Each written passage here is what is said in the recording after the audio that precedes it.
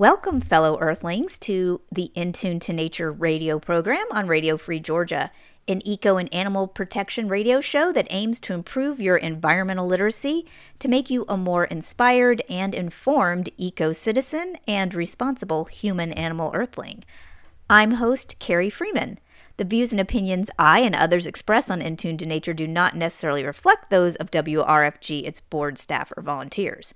We're a progressive, indie, non-commercial station run largely by volunteers like myself, and thus we appreciate and need your support by telling your friends how cool Radio Free Georgia is. They can listen on the WRFG app on their phone, and by making donations at wrfg.org like I do. You can find podcasts of In Tune to Nature by subscribing on your favorite streaming sites or at our show website, facebook.com/intunetonature. Good stuff ahead. Let's get to the show, folks. I originally recorded this show on the fishing industry and how it affects fish in 2018 with Dr. Jonathan Balcombe. Everything about it actually is pretty timeless, but I do want to say 3 things have changed. 1, he has published a new book called Superfly about flies and how amazing they are. And he also lives in Canada now, and we have more than 8 billion people on the planet. So that just makes the whole fishing situation even more perilous for sea animals. So I think you'll enjoy this really interesting broadcast. Tonight we're going to be talking with Jonathan Balcombe, a biologist. We have him here in the studio, and we're going to be talking about fishing. And from the not just fishing practices, but also what are the fish experiencing from these fishing practices. Let me tell you a little bit about our guest. Dr. Balcombe, Jonathan, was born in England, raised in New Zealand and Canada, and has lived in the United States since 1987. He's a biologist with a PhD in ethology, which is the study of animal behavior. He's the author of 4 popular science books on the inner lives of animals, including Pleasurable Kingdom, Second Nature, and What a Fish Knows, which was a New York Times bestseller. He's published over 60 scientific papers and book chapters on animal behavior and animal protection. Formerly Department Chair for Animal Studies with the Humane Society University and Director of Animal Sentience with the Humane Society Institute for Science and Policy, Jonathan works as an independent author and performs editing services for aspiring and established authors. He also serves as an associate editor for the journal Animal Sentience, and he teaches a course in animal sentience for the Viridis Graduate Institute. A popular speaker, Jonathan has lectured on 6 continents. He says the penguins eagerly anticipate his arrival in Antarctica, so if you know anybody down there is looking for a speaker, he's interested. Jonathan currently lives in South Florida, where in his spare time he enjoys biking, baking, birding, and Bach, and trying to understand the lizards on his patio. Okay, let me turn his microphone up. Welcome, Dr. Balcombe. Hi, Carrie. Good to be here. Yeah. It's so nice to have you in the studio today. That's good. So we're going to be talking about your book, What a Fish Knows, but normally most of the people who interview you probably are having you tell all the many interesting stories from the book about the amazing lives and capacities of all different fish species. You tell a lot of fun and compelling stories in the book, and all about the amazing things they can do. But for our environmental show tonight, I thought we'd focus on the last chapter of your book, which is more about what we are doing to them. So that way our radio listeners can consider ways to protect fishes and reduce humanity's destructive practices. And in that last chapter, you mentioned visiting a fish farm where they raise thousands of fish intensively in pens. Tell us what you learned about fish farming. Also, sometimes people call it aquaculture.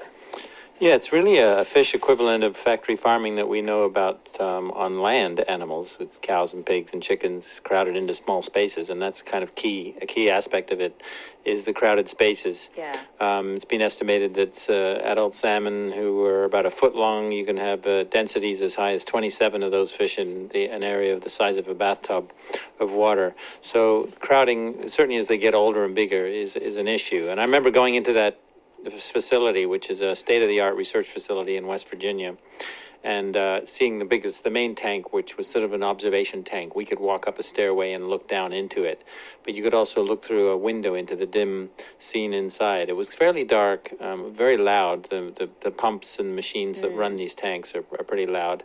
And the salmon were all, for the most part, swimming in one direction in a circular motion. And they do change direction every once in a while. I think they change the current or something. I think there's a way they compel the fish to swimming in another direction. But certainly the key thing that you note more than anything else is just the density of the fish in the water. There are individuals who may swim briefly in another direction or jump out of the water. We witnessed all of that. You know, they're all individuals. It's easy to forget that in that situation. But definitely the crowding is the most salient aspect of their lives in that situation. It must be hard also, particularly with salmon, but really with any fish who are used to having so much freedom and swimming in in so many directions, to be, first of all, crowded in communities that are kind of artificially created, too many fish and maybe ones that they wouldn't normally be with, and then they don't get to migrate and do all the things that they want. That's right. Yeah, these are animals who live several years, many years, and they migrate from their natal streams out to the open ocean where they live for years, and then they return to their natal stream to breed. Is a common misconception that they routinely do that only once, but in fact many are known to swim back into the ocean for another round. But it's a far cry, of course, that natural setting and those natural circumstances from the circumstances they find themselves in aquaculture operations. Yeah, and some of them are on land. It sounds like what you were looking at was like a tank on land, but then they also have them that are set up with nets or something in bays. Right. Or bays are just off the coast. Or... Yes, they're typically called sea pens, and they are captive settings that are the fishes are actually in the native waters, not necessarily their own native waters, but certainly natural waters, but they're confined to netted pens. There's a number of problems with that, many of which are not there's certainly welfare problems with the fish are still in those situations, but also ecological problems such as the proliferation of sea lice and other parasites, which are not contained by the pens, needless to say. And a sea louse produces 22,000 eggs in 1 year, and those eggs can drift out into these blooms into the surrounding water, affecting the other fishes passing by.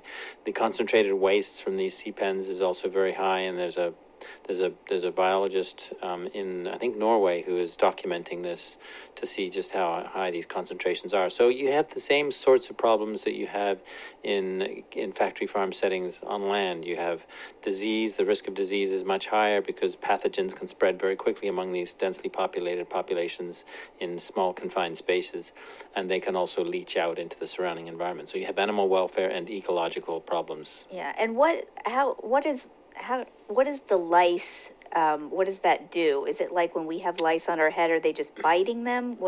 How do they? Yes and no. It's actually involved? A little bit worse. Yeah, it's a good question. I mean, it's considered to be a very severe welfare issue because these lice, they have chewing mouth parts, and the fishes don't have limbs to push them off. Yeah. And I guess they haven't learned the lesson of help the other one, because that would probably help their plight. But in nature, they will solicit louse removal from seagulls and even other cleaner fish and that sort of thing. So they do have some methods in the wild, but in captivity, these lice chew into their bodies, and they can actually chew in through their eyes, through their brains. There's a thing called the death crown, which is the pathology that results from these lice having their way with these fish and chewing in through their heads over time. So it's a pretty awful way to go. They have wounds on them, basically. Yes, that's right. Gross. They cause wounds if they're untreated. Yeah. And I know there's an issue ecologically too with with raising fish on land, and then because aren't they being fed fish that are wild caught usually? It's a good point. It's a common misconception that at least aquaculture puts some relief on the wild fish populations, but the reality is most of the fishes that humans like to eat, salmon, tilapia or tuna, and some of these other fish species that are bred, are very high on the food chain. And they're predatory fishes, and so what do they eat in the wild? They eat other smaller fishes, and that's what's fed to them in these captive settings. And those fish, so-called feed fish, menhadens, sardines, and the like, are caught in the wild. So there's still pressure on wild populations to feed these captive ones. So it doesn't really relieve pressure from wild fish populations. So it's still, I would consider it unsustainable then in that sense. Large numbers of humans eating animal products is pretty much Yeah. unsustainable now anyway with the modern era, especially with, over 7 billion humans on Earth. Utterly unsustainable. It's a very ecologically and energetically inefficient way to feed humans protein. And we are beginning to discover other ways to do that, but there's a long way to go. Right. Dr. Balcom, besides being farmed, another way fish end up being killed and sold for food is being hunted by the commercial fishing industry. Tell us about the concerns you have with the various methods used by the fishing industry to capture and kill fishes in the oceans. Yeah, it's pretty awful, really, again, from a welfare perspective. I mean, the main methods are purse seining, long lining, and trawling. Those are three prominent methods. And purse seining involves surrounding an identified population of a school of fishes. Could be millions of them, herrings, for instance, and then surrounding them with this net that the boat floats in a circle. And with the modern technology, they can locate these large schools with sonar technology and this sort of thing. Even helicopters go out. They don't really have a chance. The fishes don't really have much chance. As I say in my book, it's like bobbing for apples with your hands instead of your mouth. Yeah. And so these fishes get surrounded, and the purse is drawn in beneath them. So it's like a purse-shaped net that is then enclosed in, which eventually crushes all the fishes together. And many of them will die of crushing. If they survive the crushing of have the net being hauled out of the water, they're likely to die of suffocation on the boat deck, or possibly bleeding out if they're cut with knives, which is sometimes done with some species. So none of those are very nice ways to go. If it's long lining, fishes of various species, in that case, these hooks are indiscriminate, so you get many species of fish, but you also get albatrosses and seabirds get caught by these hooks when they go for the baits. So explain the long line. Is it this one long fishing line that hangs off the back of a boat or something? Yeah, it's released off the back of the boat. They can be 60 miles long, so they're super. 60 they can get miles? 60. Yeah, so they can be super long. So and there's hooks at regular intervals. There is a technique of putting pink ribbons, which apparently is a deterrent for albatrosses, but it's not a deterrent for the fishes, and they get caught. Sea turtles also, marine mammals, can get caught up in these. So there's those problems. But if the fish is caught, then it's on this hook for possibly days. It's vulnerable to predation by other fish biting them that they can't really defend themselves against. And then if they're still alive, they're hauled in over long distances onto the boat deck to probably, if they're still alive, they would suffocate on the boat deck. So that's also a pretty horrible way to treat an animal. And then the bottom trawling is the most notorious, really. Right. This is where nets are dragged along the bottom, typically a half to a mile deep, and they're on heavy weighted rollers so that it stays along the bottom. It's essentially like bulldozing the bottom of the oceans, and it's completely indiscriminate. Corals like that may have taken... clear-cutting a forest It's or like something. it's likened to clear cutting, and structures such as corals and vegetation that have grown there and sort of developed there over decades or possibly even centuries can be destroyed in one pass of one of these nets. And then it scoops up animals. I've seen filmed where they put cameras on these things, and you can see these fishes swimming along the bottom, just trying to stay out of that net and not knowing where to go because these nets are very wide, these trawling nets. And that, too, everything's hauled up on the boat, which leads to another really sad atrocity of commercial fishing, which is bycatch, because a lot of organisms that end up on the boat deck are not so-called target organisms.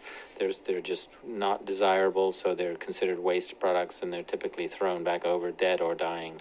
So it's a very wasteful industry, and it's estimated about 200 million pounds of bycatch are tossed back overboard every day worldwide. Every day? Every day, 200 million pounds. So yeah, it's a lot of life lost. What a waste. Yeah, so every time someone's eating, whether it's a shrimp or any kind of fish, or they call seafood products, there's an unknown number of other individuals who are probably killed to get that one individual collateral on the plate. damage. Yeah, it's good that you mentioned shrimp, because shrimp is one of the worst, because shrimp for bycatch problem, because shrimp live on the bottom. And so the typical methods to catch them involve trawling if it's not a captive setting. So the trawling and that's in some cases, some shrimp fisheries, 90% of the live catch is bycatch. Yeah. So about And that one. can include birds and marine mammals Yes, as it well. can. There have been some efforts with TED, turtle excluder devices, for instance, which have helped to allow some turtles to get out of the nets. Yeah. But inevitably, you still get a lot of collateral damage from those species and others. Right.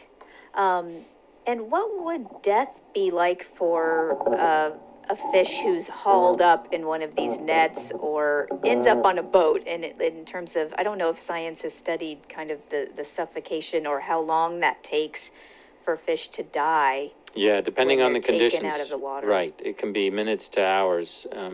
One of the practices is that fish still living are brought on the boat deck or thrown on ice. And some people have argued that may be a better welfare situation, but in fact, studies find that it's probably worse because it causes the fish to die a lot slower. So they're suffocating over the course of, in some cases, well over an hour. So that's problematic. As for the other ways they die, there's one other we haven't really mentioned yet. We mentioned the crushing in nets and the suffocation on the boat deck and bleeding, but also deep compression, especially for species who swim deeper in the water. So Like from they the have to be- trawling, that would be one 'cause trawling they're would on be the an example of bottom, that and then might they be get a hauled problem. all the way up to the surface very quickly. That's right. And so the pressure changes, and their bodies are adapted to deep water conditions with high pressure. And bony fishes have a swim bladder. It's a gas-filled sac that is useful for buoyancy control. And as they come up through lower pressure of the shallower water, the swim bladder expands in their bodies, and it causes various internal injuries. Sometimes their esophagus is pushed out of their mouth, their inner organs are crushed. Their eyes can pop out. Gross. There's It's- technical ugh. terms for all of this stuff, and needless to say, pretty horrible things can happen to them. Yeah. And we were talking too, there's sometimes where animals would get kind of stabbed to death as well. Were we talking about the tuna when we were discussing that earlier? Yeah, typically tunas are caught in the wild, out of the wild, And they're huge fish. I they're think a lot of very us big don't fish, yeah. realize they're huge. Yeah, there's many and species, fast. and they range in size, but the largest tuna goes up to 1,500 plus pounds. Oh my gosh. And they're very fast swimmers. They're apex predators. And they hunt in groups, and they're impressive, very, very impressive creatures. They're like tigers of the ocean. And the typical methods, and I've seen film of this, is they're caught in purse seines, and they all get concentrated. These huge, powerful, muscular fish end up thrashing around in these nets that are then made smaller and smaller, and they get them more panicked. And the methods that I've seen that they're hauled onto the boat deck is with a gaff, which is a big metal hook. So the fisherman gets within reach of one of these tunas and just gaffs it kind of, I don't know if they aim for a particular part of the body, the head or the body, but they typically just hit the body and stab it essentially. It's like a stabbing. Yeah. And then use that gaff You're to haul getting it up pulled onto the up by boat like a deck. knife. Yeah, so it's a maybe like traumatic fork or injury. something It's a traumatic injury then compounded by suffocation and panic and everything else. Ugh. So not very nice. No. It's all pretty brutal. We don't have Yes. the methods that we use to catch fish are developed based on efficiency, not on ethics. Yeah, that's for sure. And also, there's so much, you mentioned all these nets and lines, but was reading in your book about how they pollute the oceans too. Yeah, I mean, so much of our activity is ocean polluting. I mean, pollution of the oceans is one of the many crises facing oceans, and all kinds of ships, be they fishing ships or commercial ships or ocean liners of various sorts. There are efforts to control and contain that, but huge amounts of plastic in particular ends up in the oceans. It's estimated, and fishing leads to a lot of discarded and lost fishing gear. The estimate that I'm aware of was calculated by the World Animal Protection at about 640,000 tons of fishing gear are lost or discarded in the oceans every year. There's an additional tragedy to that, is that a lot of these nets continue to wreak havoc, because they are still effective or partially effective at ensnaring animals, be they fish or sea lions who get them around their necks. Yeah. And so bycatch is an ongoing problem with that as well. So these nets, even when the fishermen and women are not trying to capture the animals anymore, the nets they've discarded are killing. Slowly, probably killing a variety of animals. That's right, and the animals ensnared in the nets attract other predators who may get ensnared as well, and eventually these nets get weighted down by the dead bodies and they sink to the bottom. For those just joining us on WRFG's In Tune to Nature radio program, we're speaking with best-selling author and biologist Dr. Jonathan Balcomb, who recently studied the lives of fish for his latest book, What a Fish Knows. Now, many of us have not had that much experience with commercial fishing, but often we do encounter or may have participated in recreational fishing, like catching fish with a fishing pole and a hook in lakes, rivers, and streams. What did you learn about a fish's experiences in terms of them being caught and released? Because a lot of people now are saying, "Oh, but I'm releasing them, so I'm putting them back." Yeah, recreational fishing is very, very popular sport, particularly here in North America, but also in other parts of the world. And there have been some scientific studies showing that it is actually a significant contributor to impacts on populations, and not to mention individuals of fishes in both freshwater and saltwater habitats. I think the estimate is in the 40 billion range of the number of fishes caught by recreational fishing every year worldwide. So we're talking very, very significant numbers.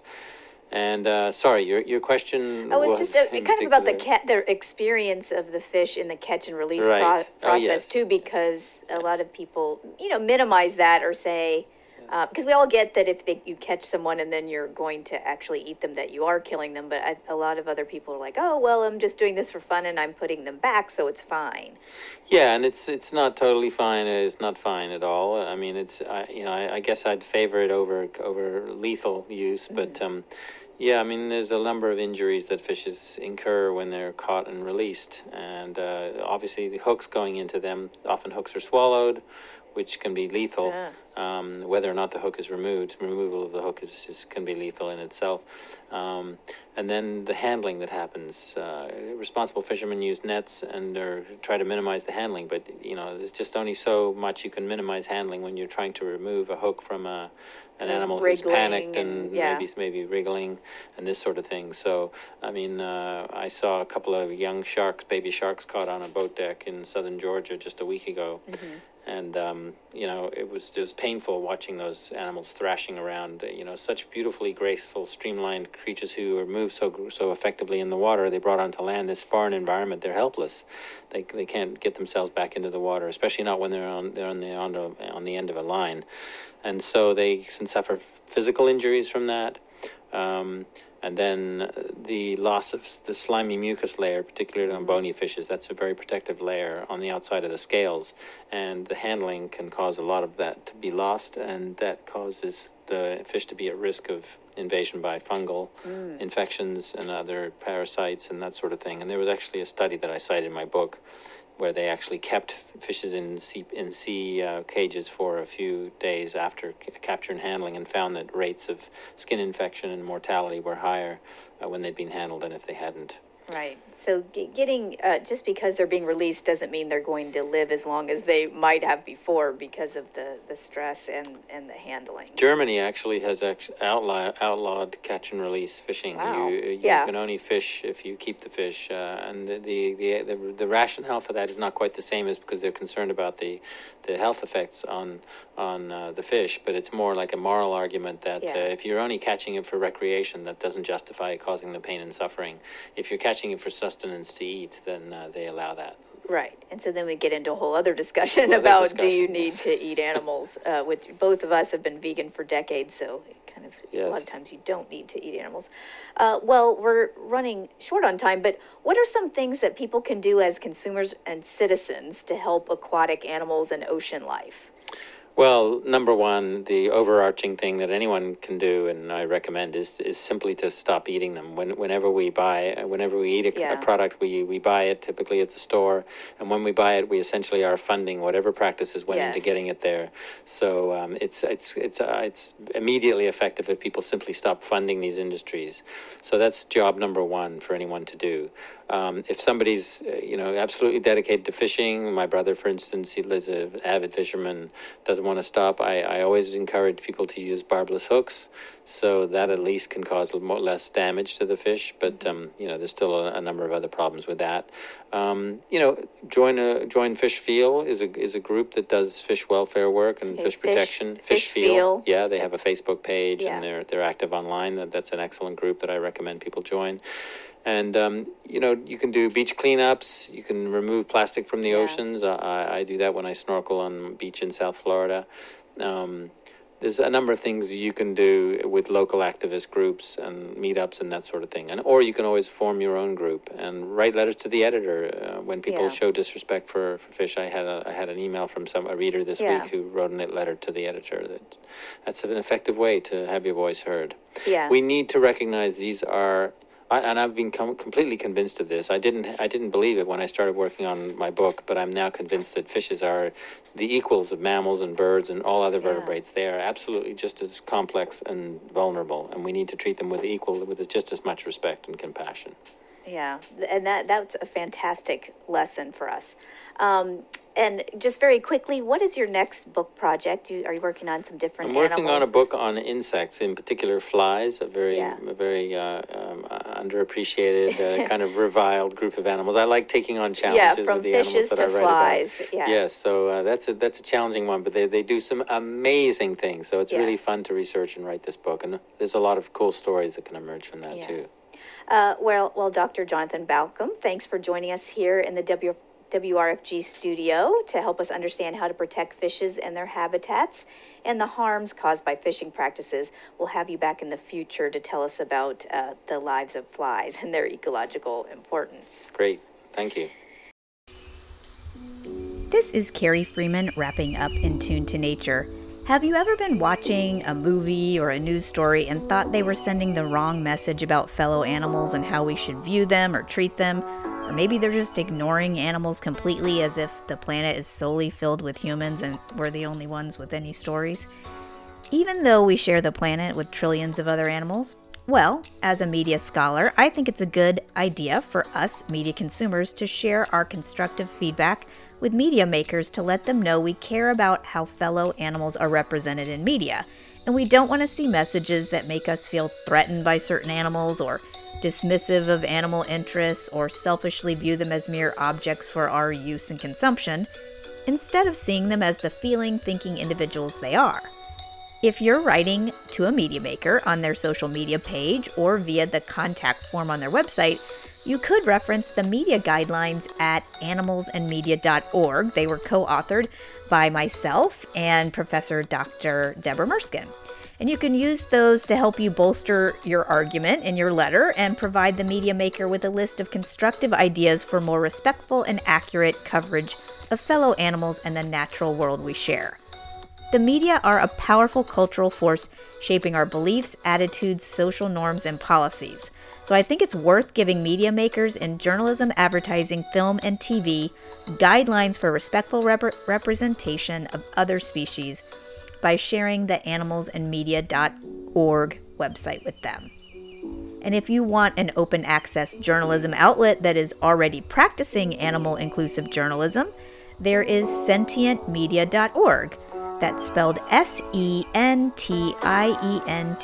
media.org. Thanks for speaking up and speaking out for those who can't.